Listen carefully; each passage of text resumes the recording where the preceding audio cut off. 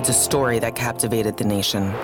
2 brothers and their sister are on the run from authorities tonight. 3 close-knit siblings, known as the Dougherty gang, go on a 15-state crime spree, evading police for 8 days. Police say the trio have a stockpile of weapons. Dylan, Ryan, and Lee Grace had nothing left to lose. They're like modern-day Bonnie and Clyde. What these 3 siblings did was shocking. This armed and dangerous family of fugitives are accused of shooting at a police officer in Zephyr Hills and then robbing a bank in Georgia. It all ended with a high-stakes shootout with police. These are 3 violent fugitives that are willing to shoot at law enforcement. All of a sudden, I'm shot. I'm just rolling around like an animal. Now, for the very first time, exclusive interviews with the Doughertys from behind bars. This call is from a federal prison. My sister's a crazy one.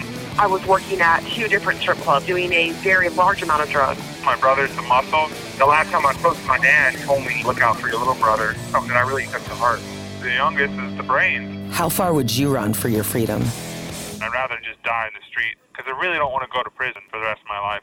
We believe they pose a very imminent threat. I am an artist behind the wheel, and I am an artist behind a gun. Apparently, the FBI may be closing in. And how far would you go to protect your family?